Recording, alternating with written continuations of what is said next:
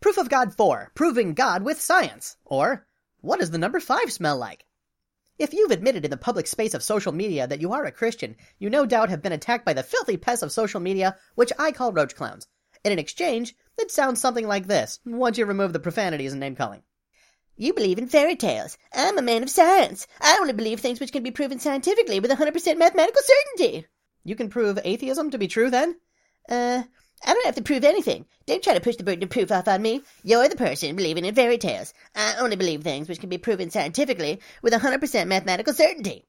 You mean, for example, evolution? Evolution is a scientific fact. We don't need to prove it. We know it's true. With 100% mathematical certainty? Evolution denier, heretic, off with his head! Roach clowns all the time be demanding scientific proof for God's existence, which, to me, is just another way they prove how much they don't know. In this case, they are admitting that they don't understand the nature of God or science. You have to hand it to the roach clowns. They cover all of their bases. Problem 1. Science is a search for truth and understanding based on observation.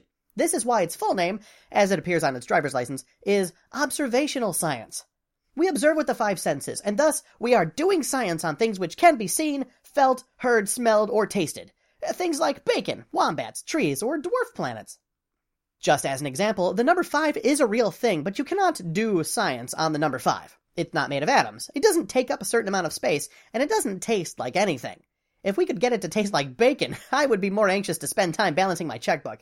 But I digress. The point is, to do science on something, that something has to be part of the material world which can be experienced, interacted with, and measured with the 5 senses. Problem 2. God is not part of the physical, material universe. He is not made of atoms, doesn't take up space, etc.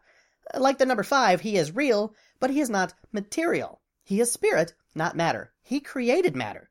The material universe is the effect we can study. He is the cause of our universe. Problematic conclusion. Demanding scientific proof for the existence of God is like demanding to know what the number 5 smells like, or how much the color blue weighs. When someone demands scientific proof for the existence of God, what they are really saying is, I don't understand God or science, or what it means to prove something. It would be sad if it weren't so funny. So when the roach clowns demand scientific evidence for the existence of God, politely explain to them what is meant by God and science.